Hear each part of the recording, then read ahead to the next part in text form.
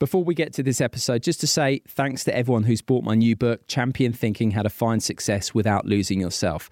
Published by Bloomsbury, the response has been terrific. It's an Amazon bestseller. It's been top 20 in the airport charts consistently, and the reviews have been terrific right across the board. And if you like this episode that you're about to hear on Flow, you'll be sure to enjoy Champion Thinking. Head to my website, simonmundy.com, or Amazon, Waterstone, Smiths, places like that to get your copy. Ready to pop the question? The jewelers at BlueNile.com have got sparkle down to a science with beautiful lab-grown diamonds worthy of your most brilliant moments. Their lab-grown diamonds are independently graded and guaranteed identical to natural diamonds, and they're ready to ship to your door. Go to BlueNile.com and use promo code LISTEN to get $50 off your purchase of $500 or more. That's code LISTEN at BlueNile.com for $50 off. BlueNile.com, code LISTEN. There's never been a faster or easier way to start your weight loss journey than with PlushCare. PlushCare accepts most insurance plans and gives you online access to board-certified physicians who can prescribe FDA-approved weight loss medications like Wegovy and Zepbound for those who qualify. Take charge of your health and speak with a board-certified physician about a weight loss plan that's right for you. Get started today at plushcare.com/weight loss. That's plushcare.com/weight loss. plushcare.com/weight loss.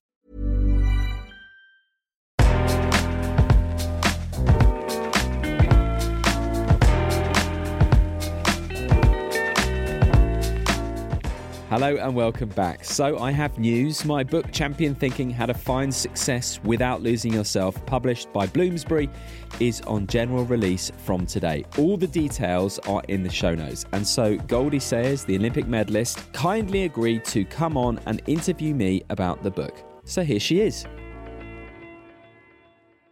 So hello, Simon Mundy, and welcome to your own podcast. Thanks for having me, Goldie. It's a pleasure. I'm really touched that you have taken the time to interview me about my book. I'm very grateful. Oh, it's an absolute pleasure. So we are here to delve a bit deeper into your fabulous book, Champion Thinking: How to Find Success Without Losing Yourself. So I guess firstly, how does it feel to be interviewee, not interviewer? Well, I quite like it. I like that it's you, because obviously you and I have spoken loads, and that's nice. I mean, it is a bit weird, I suppose. You know, I'm used to directing the conversation, so I'm very much at your mercy, so to speak. But no, it's cool. Yeah, I'm excited. And most importantly, just like chatting to you. Oh, but you have to let go of control. But you'll have a technique for that, I'm sure. So you finished the book. So how does it feel to be a published author? So I got the book here. Boom, there it is in my hand. Look at it. It's an interesting feeling.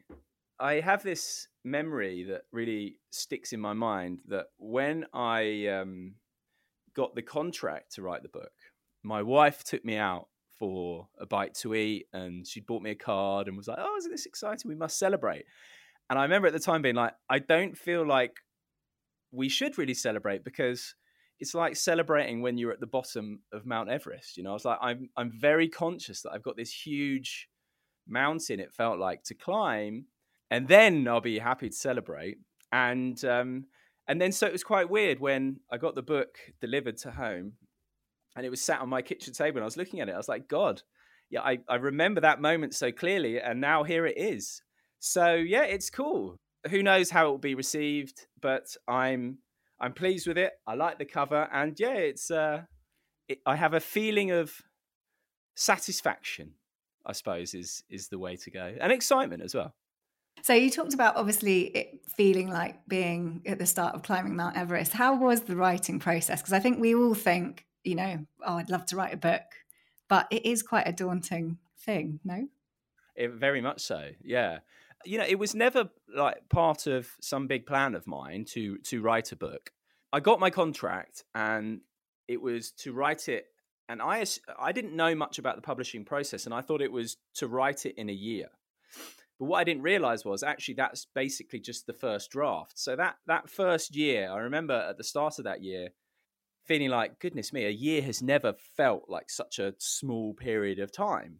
and it zipped by. And then I handed it in, and they took a while to get back to me. And as you know, because I sent you the first draft that I eventually put together, like it's quite different very different from the second draft. And I've had this experience before when I started at Radio 1, where I think when you start something new that you're completely unfamiliar with, it can be quite easy to slip into thinking that you've got to do what you think is the right thing to do. And I did that on that first draft. I was just like, okay, I've done all these interviews. I've interviewed all these amazing people, and there's so many nuggets and lessons and stuff. And I just try to shovel them all in any which way, and then handed it over, sent it to you. And then when I started the second draft, I'd really changed. I'd let go of that. I think I should write what people might want me to say, or what I perceive that people might want me to say. And instead I sort of opened up to what do I want to say? What's important to me?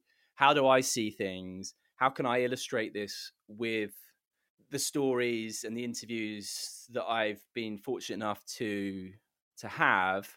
And what was interesting was that second draft where I was, let's say, true to myself.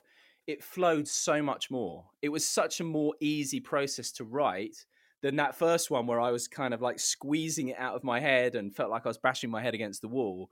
The second one was still hard, still challenging, and it's a really long process and tweaks and all that kind of stuff. But the second one where I was like, okay, no, just kind of open yourself up to what's in there and see what comes out. That was a much more enjoyable process than the first one. So actually, the second one, I found moments of getting in flow, which is obviously a key theme of the book, and enjoyed it. And then you go on to the edits, and then getting the endorsements. Thank you for that, by the way. And then, trying to do a bit of publicity, and here we are. And having read the first draft and then the second draft, I mean, forgive me if you wouldn't describe it this way, but I probably would describe the first draft as more of a kind of high performance type book, the type of book that you felt you ought to have written. Yes. And the second version, so this much better, in my opinion, version is more, well, it is more true to you. So what do you think the overriding theme is? Well, I wanted to try and get lots of nuggets and actionable and takeaways and that kind of thing throughout the book. But I did want to have this big idea. And it does relate to what you've just spoken about there in terms of high performance and success, because I get sent a lot of books for my podcast. And I do think there's quite a common one, which could be summed up with a title like 10 Steps to Being Successful. That sort of begs the question, like, why do you want to be successful? I think some of the people I've spoken to suggest those kind of things can be a bit corrosive. I think Alain de Botton came out with quite a nice quote, which is self-help book can be divided into two categories. One is how to earn $1 million in an afternoon, i.e. how to be successful. And the other is how to deal with your low self-esteem. And he said they're two sides of the same coin, because on the one hand, you're striving, and the other hand is, well, I can't get to where I should be. So the big idea for me is, culturally, we tend to think that we will be happy when, or content or fulfilled when X happens. And that X could be any number of things, from getting the relationship, getting the house, the promotion, the big bank account, the car. And then in sporting terms, where it's obviously heightened, the Olympic gold medal, the World Cup win, whatever it may be. But there are so many examples in sport and outside of people who get to where they really aspire to go to, only to find that it didn't hold that fulfillment and joy that was promised. I think for me, there are a couple of really obvious examples, like Jonny Wilkinson, when he kicked the winning drop goal to win the World Cup in 2003. He was like 24 years old, and he'd achieved his life's ambitions. He'd wrote down when he was a kid, I want to be the best rugby player in the world, and I want to win the World Cup. So we all have variations of goals like that. And he had achieved them by the age of 24. And then the next day he said he'd never felt so empty. And he was sort of driven into this recognition of, goodness me, if what I want more than anything, or what I think I want more than anything, isn't going to give me the peace that I really want, then now where do I look? And so success is often not as fulfilling and can even be empty for people. I mean, Rebecca Romero, I think, said something like an Olympic gold medal should come with a health warning, and numerous CEOs. And, we sit with successful people all the time, quote unquote, successful people.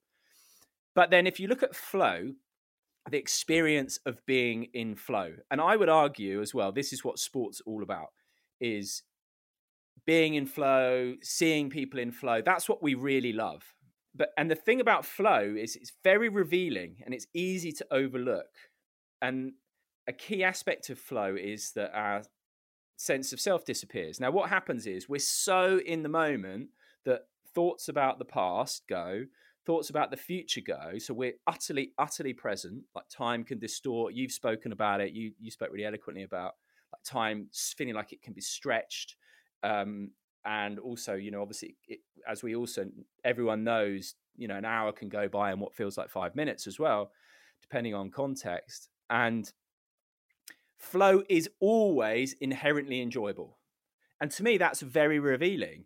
If flow is always inherently enjoyable, why is that? It can't just be about the performance. It can't just be about achieving a PB or whatever, because there's different portals where that doesn't even come into play. And to me, it is about that loss of the sense of self. And so that to me is a really revealing thing. It sort of flips it to me, in my view, on its head, this idea of success, because success is viewed as, okay, I'll be happy when X in the future. But flow actually shows, no, the joy, the peace, the fulfillment, that sense of wholeness is actually there. It's just about almost getting rid of the barriers that are getting in the way of it. And those barriers are created by our thinking mind, thinking about the past, thinking about the future. And our thinking mind creates this sense of self. I call it, our self-concept in the book. And when that goes, we love it, which is why we love it when we get lost in sport, music, dance, conversation, cooking. Like, there are so many ways into it.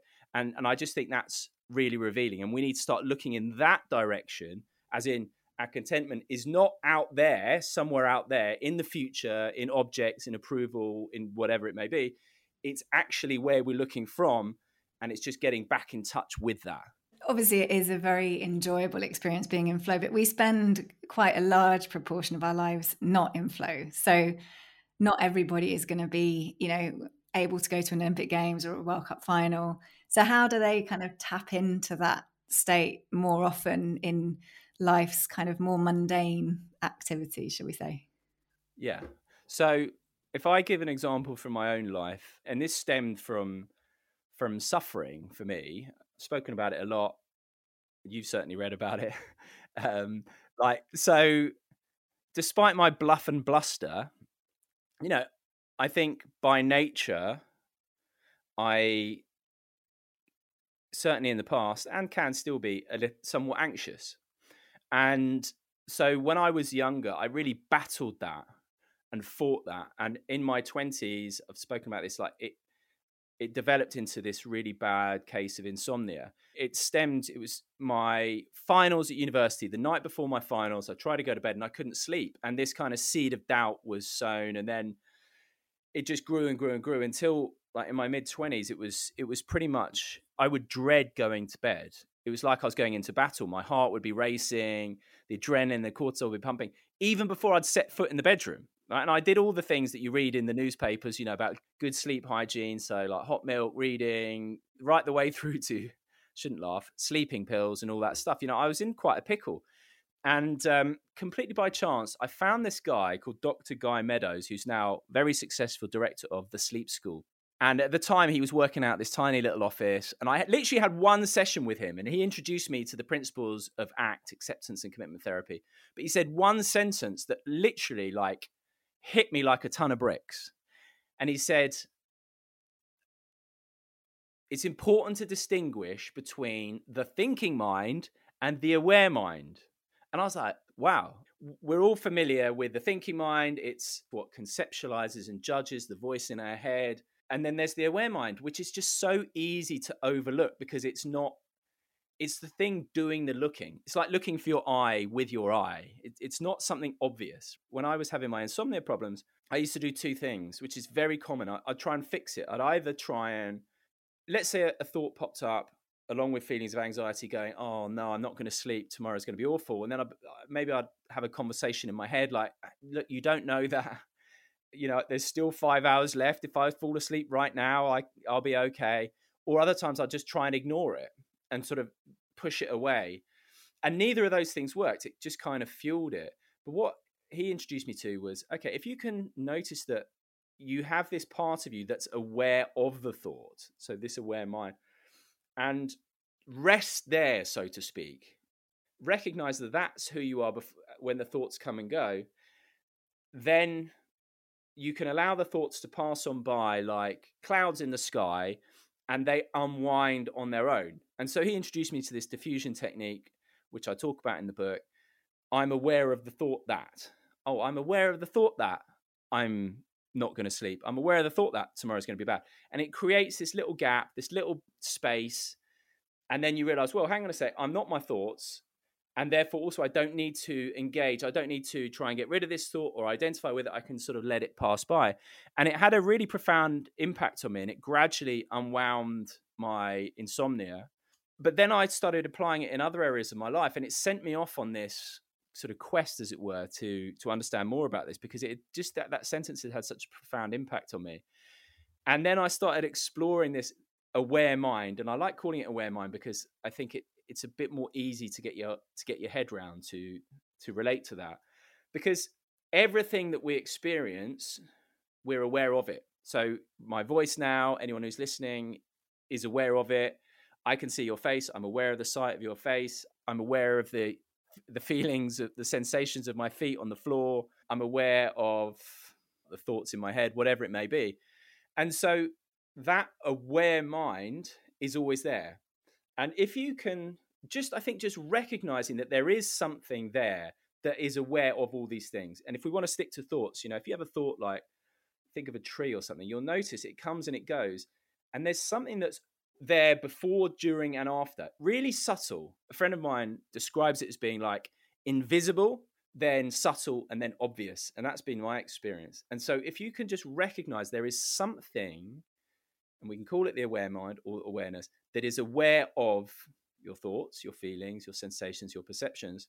And the more that you're aware of that aware mind, the more obvious it becomes. And then you start to notice that it is at peace and it's relaxed, irrespective of what's going on. It doesn't have a problem. It's not like I prefer this music over this music. This thought's good, but another thought isn't.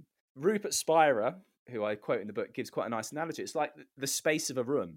The space of a room has no problem, no issues with whatever the content of the room happens to be. And the same is true of the aware mind and the thoughts and feelings that are in it. And so I would just say, for anyone as you said, in mundane life, not in flow, is just to become more aware of that aware mind and almost start to shift your identity, let's say, from this conceptual identity of, I'm a man, I'm a dad, I do this for a job, I believe this is my tribe, I support this, all these things that make up our conceptual identity, to the part of us that is aware of our thoughts, and all those are thoughts. Then in time, what I notice is it gradually sort of comes from the background of experience and more to the foreground. And the piece that's in it just pervades your life a bit more. It helps me relate to other people more. So I would say, just noticing that distinction. Stop being so identified with your thoughts. Notice there's something that is aware of your thoughts, very subtle. Put your attention on that. Put your awareness on your aware mind.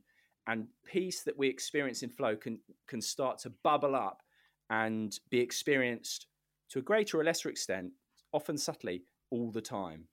Does that make sense? No, it absolutely does. And so this awareness obviously helped you with insomnia. You did talk about another experience you had. I don't want to take you back there, literally, but about around 2012 and doing quite a critical, in your mind anyway, interview that people would have been listening to on Radio 1.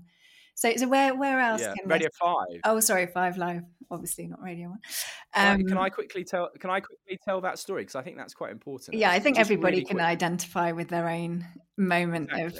Right. imposter syndrome is something that people like talk about a lot, and some people say, oh, women experience it but men don't, things like that. But I've given talks, and every time I've been in a room and I've said, right, who in this room has experienced imposter syndrome, I've never been in a room where not every single person's hand hasn't gone up. So I think this is like a universal thing, right, that we all feel, thoughts of, I shouldn't, this is out of my comfort zone, whatever, and I'm going to get found out, blah blah blah. So I was it was Super Saturday, so London 2012, which I know was the best of times and the worst of times for you. Wonderful year. Yeah. Oh, Paul. Just for context, yeah. So Goldie, I've got to throw this in there. So you were one of the favourites to win a medal and then bust your arm. Very, very sad. But yeah, it was great timing. My timing in life is always perfect. But anyway, back to you, Simon. later. Anyway, yeah. So so there I was, and I'd been running around the Olympic Park and having a great time for the duration of the games.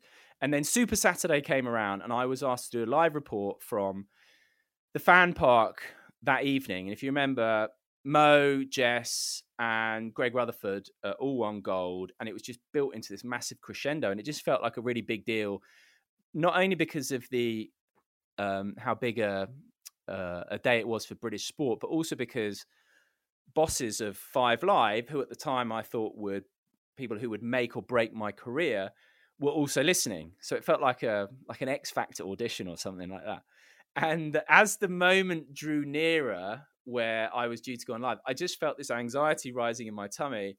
And I did that thing of, oh my God, go away, like try and get rid of it, thinking that would work. And it just bubbled up and grew, went into my head. I was like, I want to run away. I'm going to mess this up. I don't want to say I was near to having a panic attack, but it wasn't pleasant, certainly. And then the moment came, adrenaline kicked in, and I got through it. But it was a question of survival rather than thriving. And then I dived more into this, and I talk about this in there. A couple of years later, I was in the wings of a television program, ready to go on to be interviewed by someone who's renowned for being a tough interviewer. And I had that exact same feeling rise in the tummy. But this time, rather than, try and get rid of it, I did that thing. Oh, I'm aware of it. And I kind of welcomed it. I had space for it. I didn't fight it or anything like that.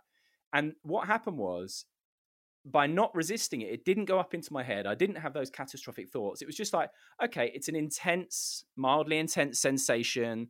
Could be anxiety, could be excitement.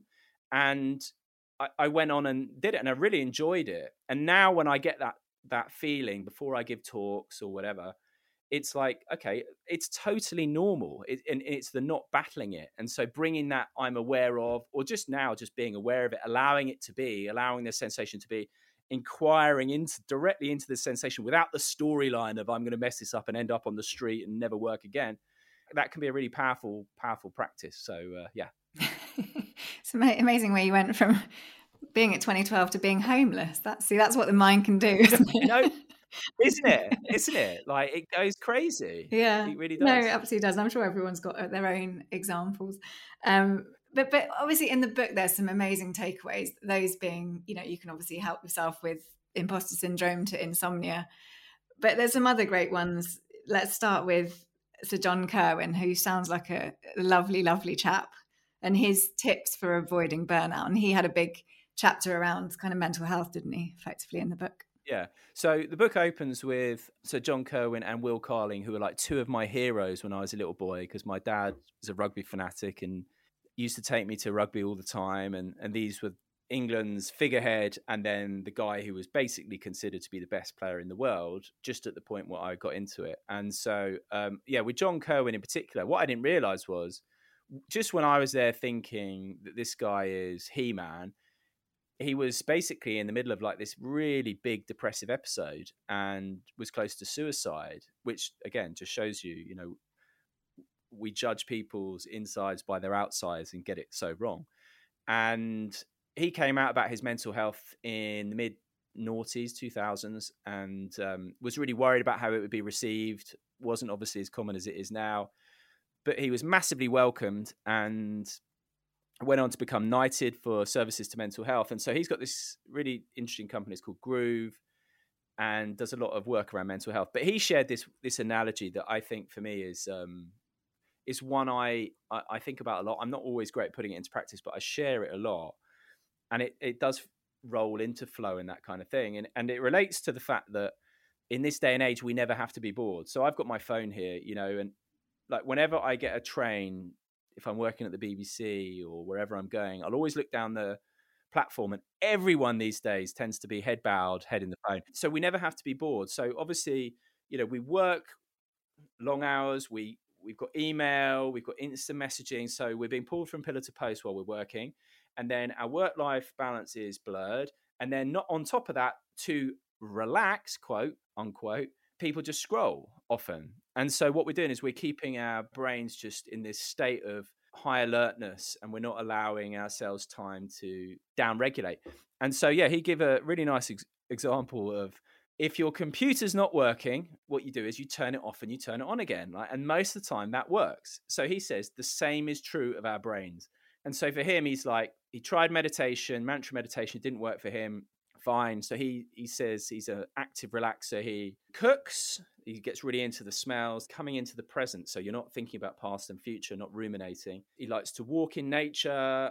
He has a guitar. He taught himself how to play guitar during lockdown. And I was like, I bet you're not that bad. He's like, it doesn't matter. It's not about being good or bad. It's just doing something that you enjoy for you.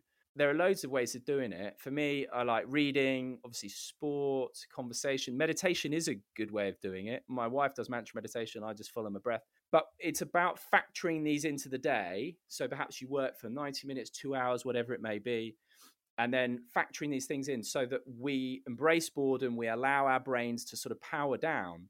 And actually, during the writing of the book, I found this. So I was working at David Lloyd during the editing process, and I would work for like 3 hours in the morning, and I'd be getting frustrated, and my mind would be going, no, you've got to work through this. And I'd force myself to go for a swim and then have a bit of a steam room, and I'd come back, and invariably then, like, your mind, which hasn't been thinking about the problem, has worked it out while you've been distracted. And we just need to do that on a micro level. So I think that is just such an important mental health, but also creativity, well-being way to live, is just to make sure that you're factoring in these times to power down. And someone gave a really good example of sports people. Actually, it's like sports people, I'm sure you can confirm this, right? You wouldn't have trained for 8 hours like people who work in an office, right? You train hard for 3-4 hours and then rest to be at your best. And so we tend to think it's just like work. But you do that and you're becoming less effective, more tired, more grumpy, less creative. Your power output's just dropping.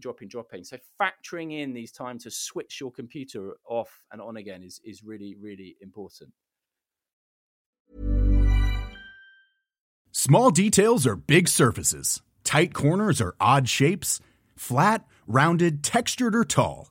Whatever your next project, there's a spray paint pattern that's just right. Because Rust-Oleum's new Custom Spray 5-in-1 gives you control with 5 different spray patterns.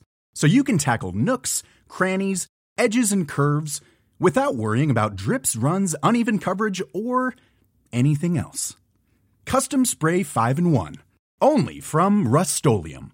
Jewelry isn't a gift you give just once. It's a way to remind your loved one of a beautiful moment every time they see it. Blue Nile can help you find the gift that says how you feel and says it beautifully, with expert guidance and a wide assortment of jewelry of the highest quality at the best price. Go to BlueNile.com and experience the convenience of shopping Blue Nile, the original online jeweler since 1999. That's BlueNile.com to find the perfect jewelry gift for any occasion. BlueNile.com. Many of us have those stubborn pounds that seem impossible to lose, no matter how good we eat or how hard we work out. My solution is PlushCare. PlushCare is a leading telehealth provider with doctors who are there for you day and night to partner with you in your weight loss journey. They can prescribe FDA-approved weight loss medications like Wegovy and Zepbound for those who qualify. Plus, they accept most insurance plans. To get started, visit plushcare.com/weightloss. That's plushcare.com/weightloss.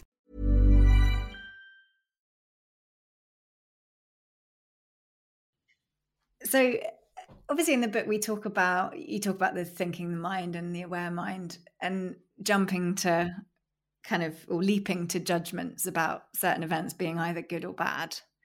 So there was some great examples from kind of Henry Fraser and John McAvoy, who's got probably one of the best stories, I would say. Well, there is in sport, but certainly one of my favourites in the book. So just talk us through that a little bit more. Yeah, these two guys are really amazing people in that they both experienced something that would be nightmarish to anticipate or imagine. So John grew up around fairly well-known organized criminals. And of course, like, we're all conditioned by our environment. And so he just thought that was normal. And he saw that his father died before he was young. So he was aware of mortality, and he was like, I want to leave a legacy. And that legacy for him, judging by the people around me, it's about accumulation of money and wealth. That was the goal to happiness, let's say. And the way to achieve it was through crime. As is often the case, that didn't quite exactly go to plan. He was trying to do an armed robbery, but got arrested, and he'd already spent 1 year in jail previously. But on this occasion, he made a mad dash to get away. And I remember him saying to me at that point, he said, I would rather have died than go back to prison. I knew what was coming. Literally, I would rather die than face what I'm about to face. He did get caught, and he got sentenced to life imprisonment. He was in Belmarsh with some of the most high-profile terrorists for a while, and then he moved to a different prison. But it was while in this different prison, he just happened to be watching the news at 10 one night, and he saw a news report of someone who died in the Netherlands doing a robbery. And he spotted from the CCTV footage in this report that it was his best mate who he'd grown up with. And in that very moment, he had this like realization, like, oh my God, what am I doing? I'm completely wasting my life. My best friend has just died. This is a complete waste. And so this sort of mental edifice, this mental model of success and life just crumbled. And so he was like, okay, that's it. I'm done with crime. It was like he had an enlightened moment, an epiphany moment. I'm done, but obviously can't get out of prison. So I need to steer clear, get away from a lot of the people who are still committed to the life of crime. And the way he found to do that was to try and spend as much time as possible in the prison gym. Got into rowing, and he was on the rower one day, and a prison officer called Darren Davis walked past and just happened to notice like how fast he was going, and the times on his ergometer was like, that's really quick. Came in the next day with a load of records, which John immediately looked at and thought, I can break these. Realised he had the sporting prowess and ability to break these world records. And so he set about doing it. He broke indoor rowing world records, I think, for a marathon and various other things. So he broke all these world records. And then he was like, okay, so what I want to do, rather than leave a legacy and achievement through crime, what I want to do is leave a legacy through sporting achievement, through records and all that kind of stuff. So he got out of prison eventually, which is a story in itself, like the length of time it took him to get out. But he got out of prison eventually, and he joined a rowing club. No one knew about his past. He soon realized, though, that he was too old to become a professional rower. You'd have to be in the system for a very long time. But he was still sort of dead set on being a professional athlete, making records, so on and so forth. But then another serendipitous thing happened where he was being asked to go and give talks, and he didn't think he'd done anything special. And he went to a school to give a talk. And at this school, he was sort of talking about how he'd turned his life around. And afterwards, this kid came up to him and was like, you remind me of me. My father is in prison. He's coming out soon. I don't want to follow him down that path. And so John McAvoy was like, I want to mentor this kid, help him avoid going down the route I went down. So he did that. And he had this realization that's really... There's two key realizations, I think, from this chapter. So I'll start with this one, which is that he'd always thought, first he thought success was about earning wealth and accumulation. Then he thought it was about records and medals and stuff like that. But then he had this real insight that it was actually, no, if he could positively impact other people like this kid, keep him out of prison, that would then improve his life, and that might improve his kid's life, and it would just spread exponentially. So it wasn't about personal achievement. It was about serving the whole, as it were. So that was insight number one. But also then he said he looked back at that moment when he'd thought, I'd rather die than go back to prison, and said, actually, I'm grateful I went to prison. I regret the things I did to go to prison, but I'm grateful because it completely changed my life and sent me off in this direction. So I think we can all relate to this, that things happen and we're like, oh, that's a disaster. That shouldn't have happened. And then it ended up being a good thing. Maybe we didn't get the job we wanted. and then you end up getting a better one. There are so many examples of this, but again, it's just like the mind leaping to conclusions about how things are, how things should be, and then life, who's really in the driving seat, not us, showing us that actually we don't have it right. I think that's an important insight, not to take our mind's judgment of events too seriously. Yeah, and one interesting concept, I think, that's not been talked about a lot, I don't think, for me anyway, was that, I guess, as being a kind of probably ego-driven sports person, ex-sports person, obviously, ego in its truest sense as well. We all think that, you know, our achievements are as a result of all our effort and, you know, it's all down to us. But you talk about us actually having no control, or one nice line actually was, you know, when we look back, it's clear that our lives are a result of a vast web of arbitrary but interconnected events and circumstances. So ultimately, we don't have any control really, or it's not all down to us. No.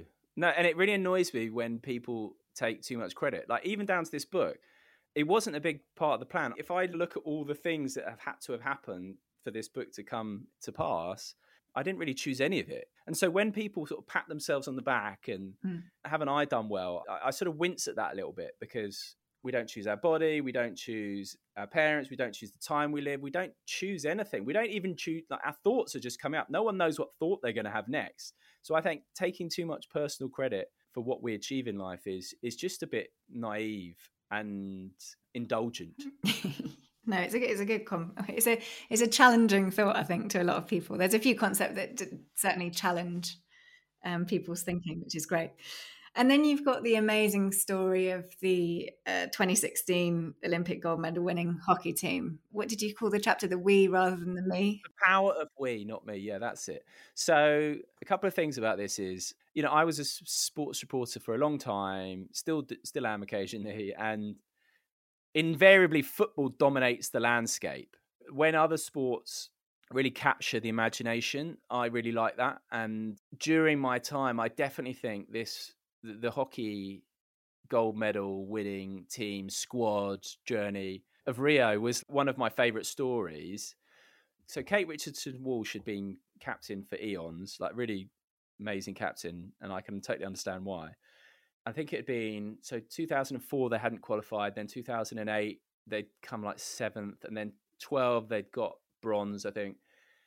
And then 2016 there'd been all these ups and downs, they won gold. But when she was stood on the podium, she was in tears, Kate Richardson-Walsh, thinking back to the people who had not qualified in 2004 and, you know, had missed out, and all the people along the way who'd supported, and partners and squad members who hadn't been picked. And I just thought that was such a beautiful thing for a captain to focus on, rather than, get me, I'm the captain of this gold medal winning team. Yeah, I can cash this in for the rest of my life. Woohoo. No, she was like thinking about everyone else. And so I think this again points to, like, for me, a really deeper insight that relates actually to the big idea, which is that we're so tribal, and tribalism in sport can be fun as long as it's not taken too seriously. And then we can become very egotistical, and it's about me, and I want to get picked ahead of this person and that. But actually, when people prioritize we over me, really magical things can happen. And the point really is, because it wasn't just about the team, it wasn't just about the squad, it was about, what, they had that motto, didn't they? Like, be the difference, create history, inspire the future, something like that.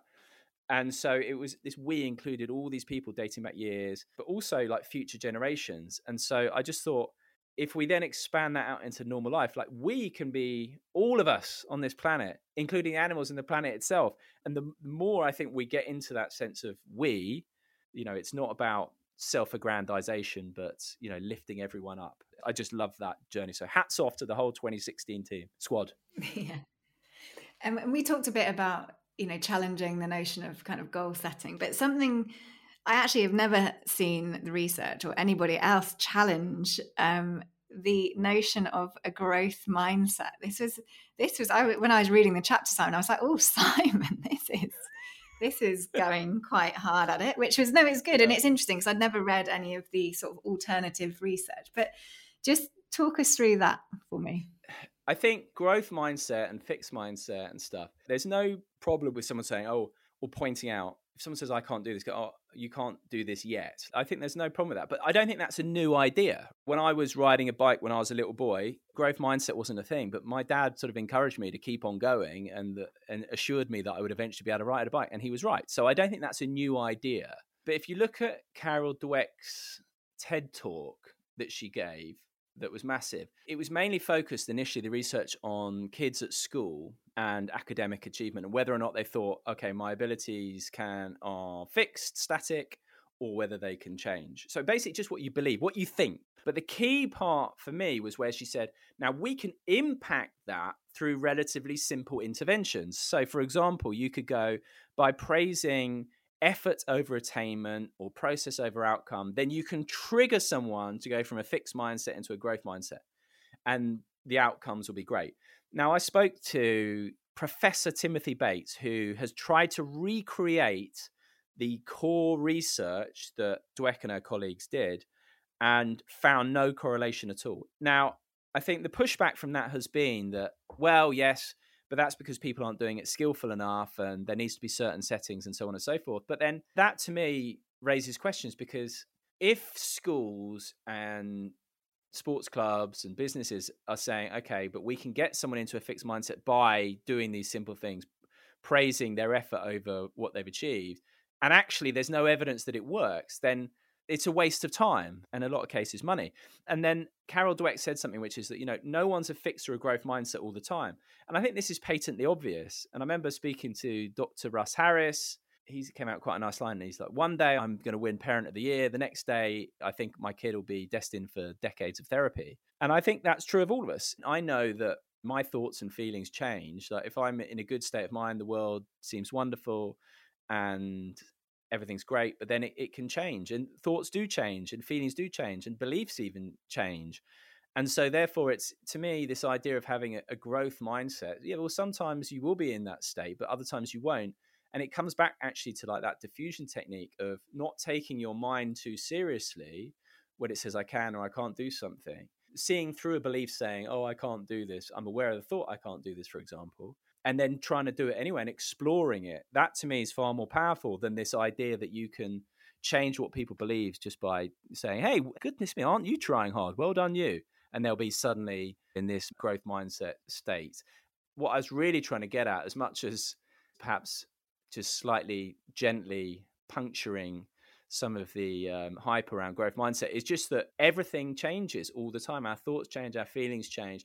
That doesn't need to stop us from doing what we want to do. But also then it does lead into deeper questions about identity, about who we are. We don't need to get into that, which actually leads back to what I spoke to earlier, that aware mind. That is what I'm trying to get at. And I just happen to use growth mindset as a way into that. But yes, that is a little potentially controversial. So I'm interested to see how people react to that.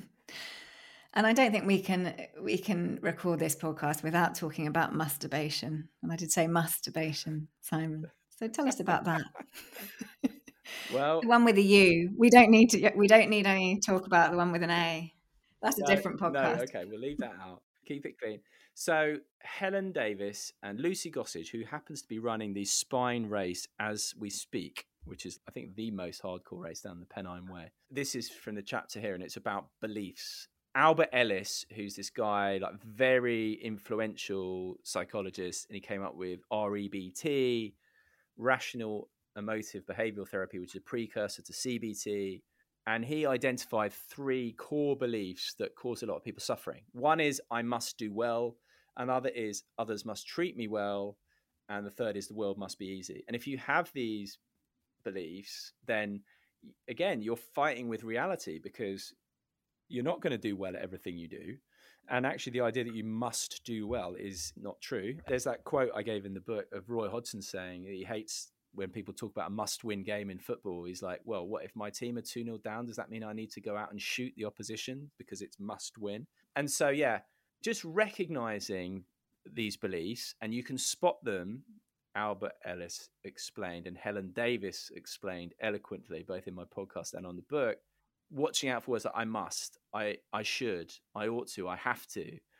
Because actually there's nothing we have to do, really, beyond breathe, have shelter, and eat. Everything else is a bonus. I remember actually a Tai Chi guy I see, he's like, if you think winning is important, hold your breath for 5 minutes and then tell me what's important.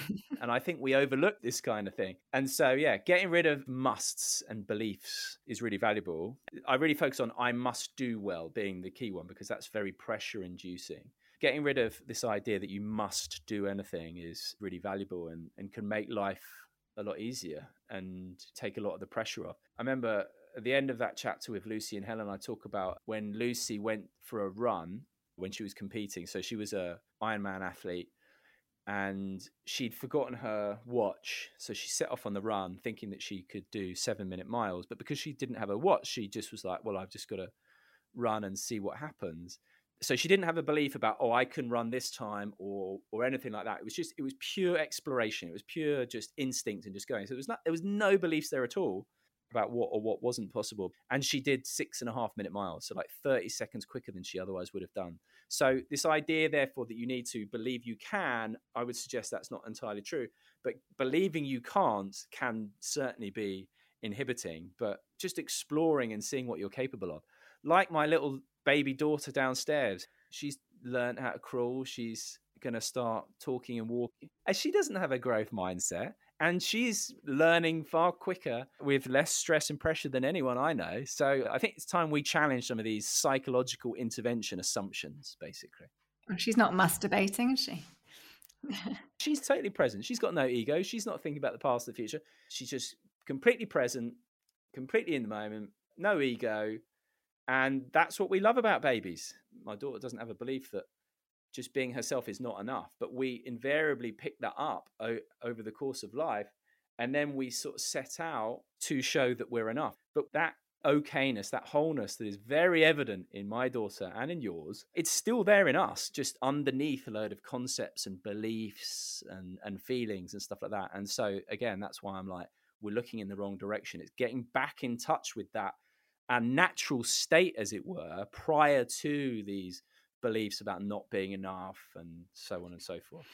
And would you say that's the thing that you want people to take away, if there was one thing to take away from reading this book? Do you think that would be it, or what else might you want them to take away? Yeah, I think so. Part of this comes not just from my own interviews, but my own exploration is having been someone who felt a bit flawed and broken and didn't like feelings of anxiety or insecurity or shame even, and then getting in touch with this aware mind. So when these feelings now come up, as they still do, it's not resisting them. I shouldn't be feeling that. They're just appearances in this. And so, yeah, I would say it's a recognition that underneath all our conditioning and our beliefs, we're all fine.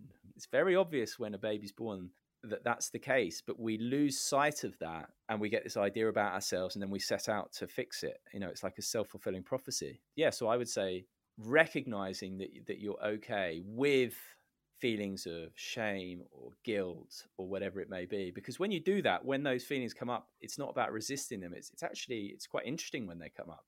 I wouldn't say I like it, but I certainly don't resist it in the way that I used to. And on the one level, that aware mind level, we're completely whole and fulfilled and fine. But on the human side, we're all imperfect and messed up and flawed and selfish and somewhat narcissistic. All these things, like that's just the way it is. And bringing those two together, it's like full acceptance. And an interesting question might be, obviously your fabulous book is out in the ether now for people to go out and buy very excitedly, quickly, and in large volume. But how are you not going to lose yourself when the book is amazingly successful? How will you measure success with this, if we're talking about success? That's a good question. Well, I was thinking about this. I remember you asked me about, I think you posted about like what success is a while ago. And I've got a couple of answers to that. One is like recognizing that we're whole and fine, and so's everyone else, and then expressing that in the way we are in the world, in the way we relate and stuff like that. And that also, by the way, can involve bringing awareness to our more dysfunctional patterns of behavior and being open to that. But then the other thing is, I think success can be put quite simply of just kindness and empathy. If you're kind and empathetic and not a pushover. I don't mean, be some self-sacrificing type. Then to me, that's success in and of itself. There are lots of people who are mega successful who are not necessarily treat other people very well, and they will be deemed as to be successful by society. But I think as long as you can retain that humility and that kindness, although we all mess up from time to time, right? Then that to me is success. So people can buy this book now. It's out now, isn't it? It's out now. Yeah. Go to my website, Amazon, WH Smith, any other good booksellers. I did this on my newsletter, but I'm doing a bit of a prize for anyone who does buy it and leave a review. Send me that, and then I've got a special prize which you can read about in my newsletter. But yes, please go and buy it. It's endorsed by Ronnie O'Sullivan. This book captures the magic of being in flow. Amol Rajan, business leaders, sports coaches ought to read it. Jason Fox. Simon's looked into something we actually all know at least one did, the ability to live life more in the now. Rupert Spira. Simon skillfully weaves the implication of recognition of our true nature with compelling sporting anecdotes. And Goldie Sayers rounding out the elite. It was the most, I must say, Simon, it was the most hilarious text you sent me. Can you endorse my book for me? I've got Caitlyn Jenner, Ronnie O'Sullivan, and someone else who's obviously a household name. And I was like, Simon, I'm not in that list, but I would be delighted, obviously, I said. Goldie, I think of you in that list. Yeah, well, I really appreciate it. You're very, very kind. And obviously you pretty much, last question though, for me, what was it like having it because I basically write a chapter about you. Well, I mean, I must say, before people read this book, I've never had so much smoke blown up my bottom before. Yeah. So yeah, it was, I guess on a down day I could read that, but no, I'm very flattered, highly flattered, but I'm in a chapter around flow, aren't I? So I guess I was just fortunate to be in an event where you kind of are competing against the event, really. So in some ways, maybe it enhances the experience. I'm not too sure, but I was lucky in that I experienced flow a few times in my career. I know what it feels like anyway, and it's definitely better than any drug I can imagine. I don't know. I've never taken any. So, so yes, no, very, very honoured to be included in the book. I personally, I do think the book gets very, very good the last couple of chapters, not because I kind of star in the last chapter, but just I think that's where you can almost feel you getting into flow yourself. It's almost like a crescendo, I think, the book. So yeah, I think it's a great book, and it's definitely a different way of thinking about success, and definitely better than all the books you get sent for your podcast. Oh, bless you. Yeah, it's interesting, those last two chapters, because they do go off on a tangent, and I think some people might struggle a little bit with that, but I think that's what I'm most interested in, as you just sort of said. And if there is a follow-up, that's the area I'll be doing a deep dive into more. Yeah, that was gonna be a question, actually. I just thought we've probably run on too long now, but what is next? Are there any ideas or maybe podcast interviews that you didn't get to include that you would like to, or ideas to develop? I've got a newsletter called A New Way of Being, and I'm actually doing like a mini podcast series called Success Evangelism and a New Way of Being. So I do want to go down this route of exploring what we've spoken about, of recognizing that we're okay, that we don't need to achieve X, Y, and Z to be okay. Nothing wrong with achieving that, as long as it's not trying to fill a hole. But I don't.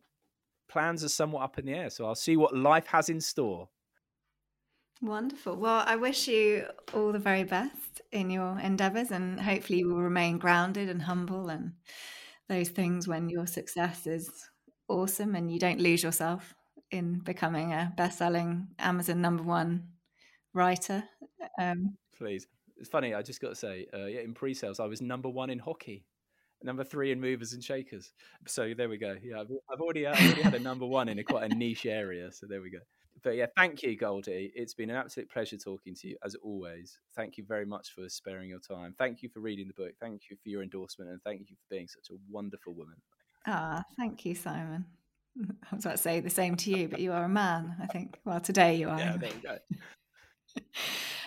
But no, it's a fabulous book. I really encourage everybody to go out and get a copy, and let's see how it does, and the conversations it promotes and provokes and sparks, and I really enjoyed it.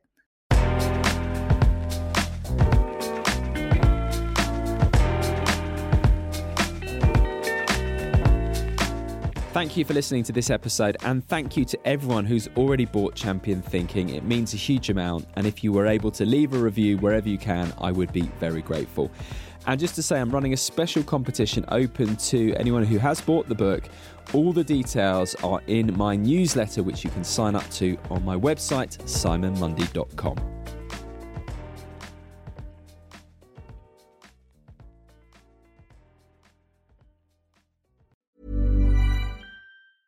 Small details are big surfaces. Tight corners are odd shapes. Flat, rounded, textured, or tall. Whatever your next project, there's a spray paint pattern that's just right. Because Rust-Oleum's new Custom Spray 5-in-1 gives you control with 5 different spray patterns. So you can tackle nooks, crannies, edges, and curves without worrying about drips, runs, uneven coverage, or anything else. Custom Spray 5-in-1. Only from Rust-Oleum. Even when we're on a budget, we still deserve nice things. Quince is a place to scoop up stunning high-end goods for 50 to 80% less than similar brands. They have buttery soft cashmere sweaters starting at $50, luxurious Italian leather bags, and so much more. Plus, Quince only works with factories that use safe, ethical, and responsible manufacturing. Get the high-end goods you'll love without the high price tag with Quince. Go to quince.com/style for free shipping and 365-day returns. When your skin feels nourished and glows, you radiate confidence. Osea makes giving your skin a glow-up easy with their clean, clinically proven Mega Moisture Duo. This seaweed-powered duo features 2 of Osea's best sellers, Undaria Algae Body Oil and Undaria Collagen Body Lotion. Glow from the inside out. Get 10% off your first order with code GLOW at OseaMalibu.com. That's OSEA Malibu.com, code GLOW.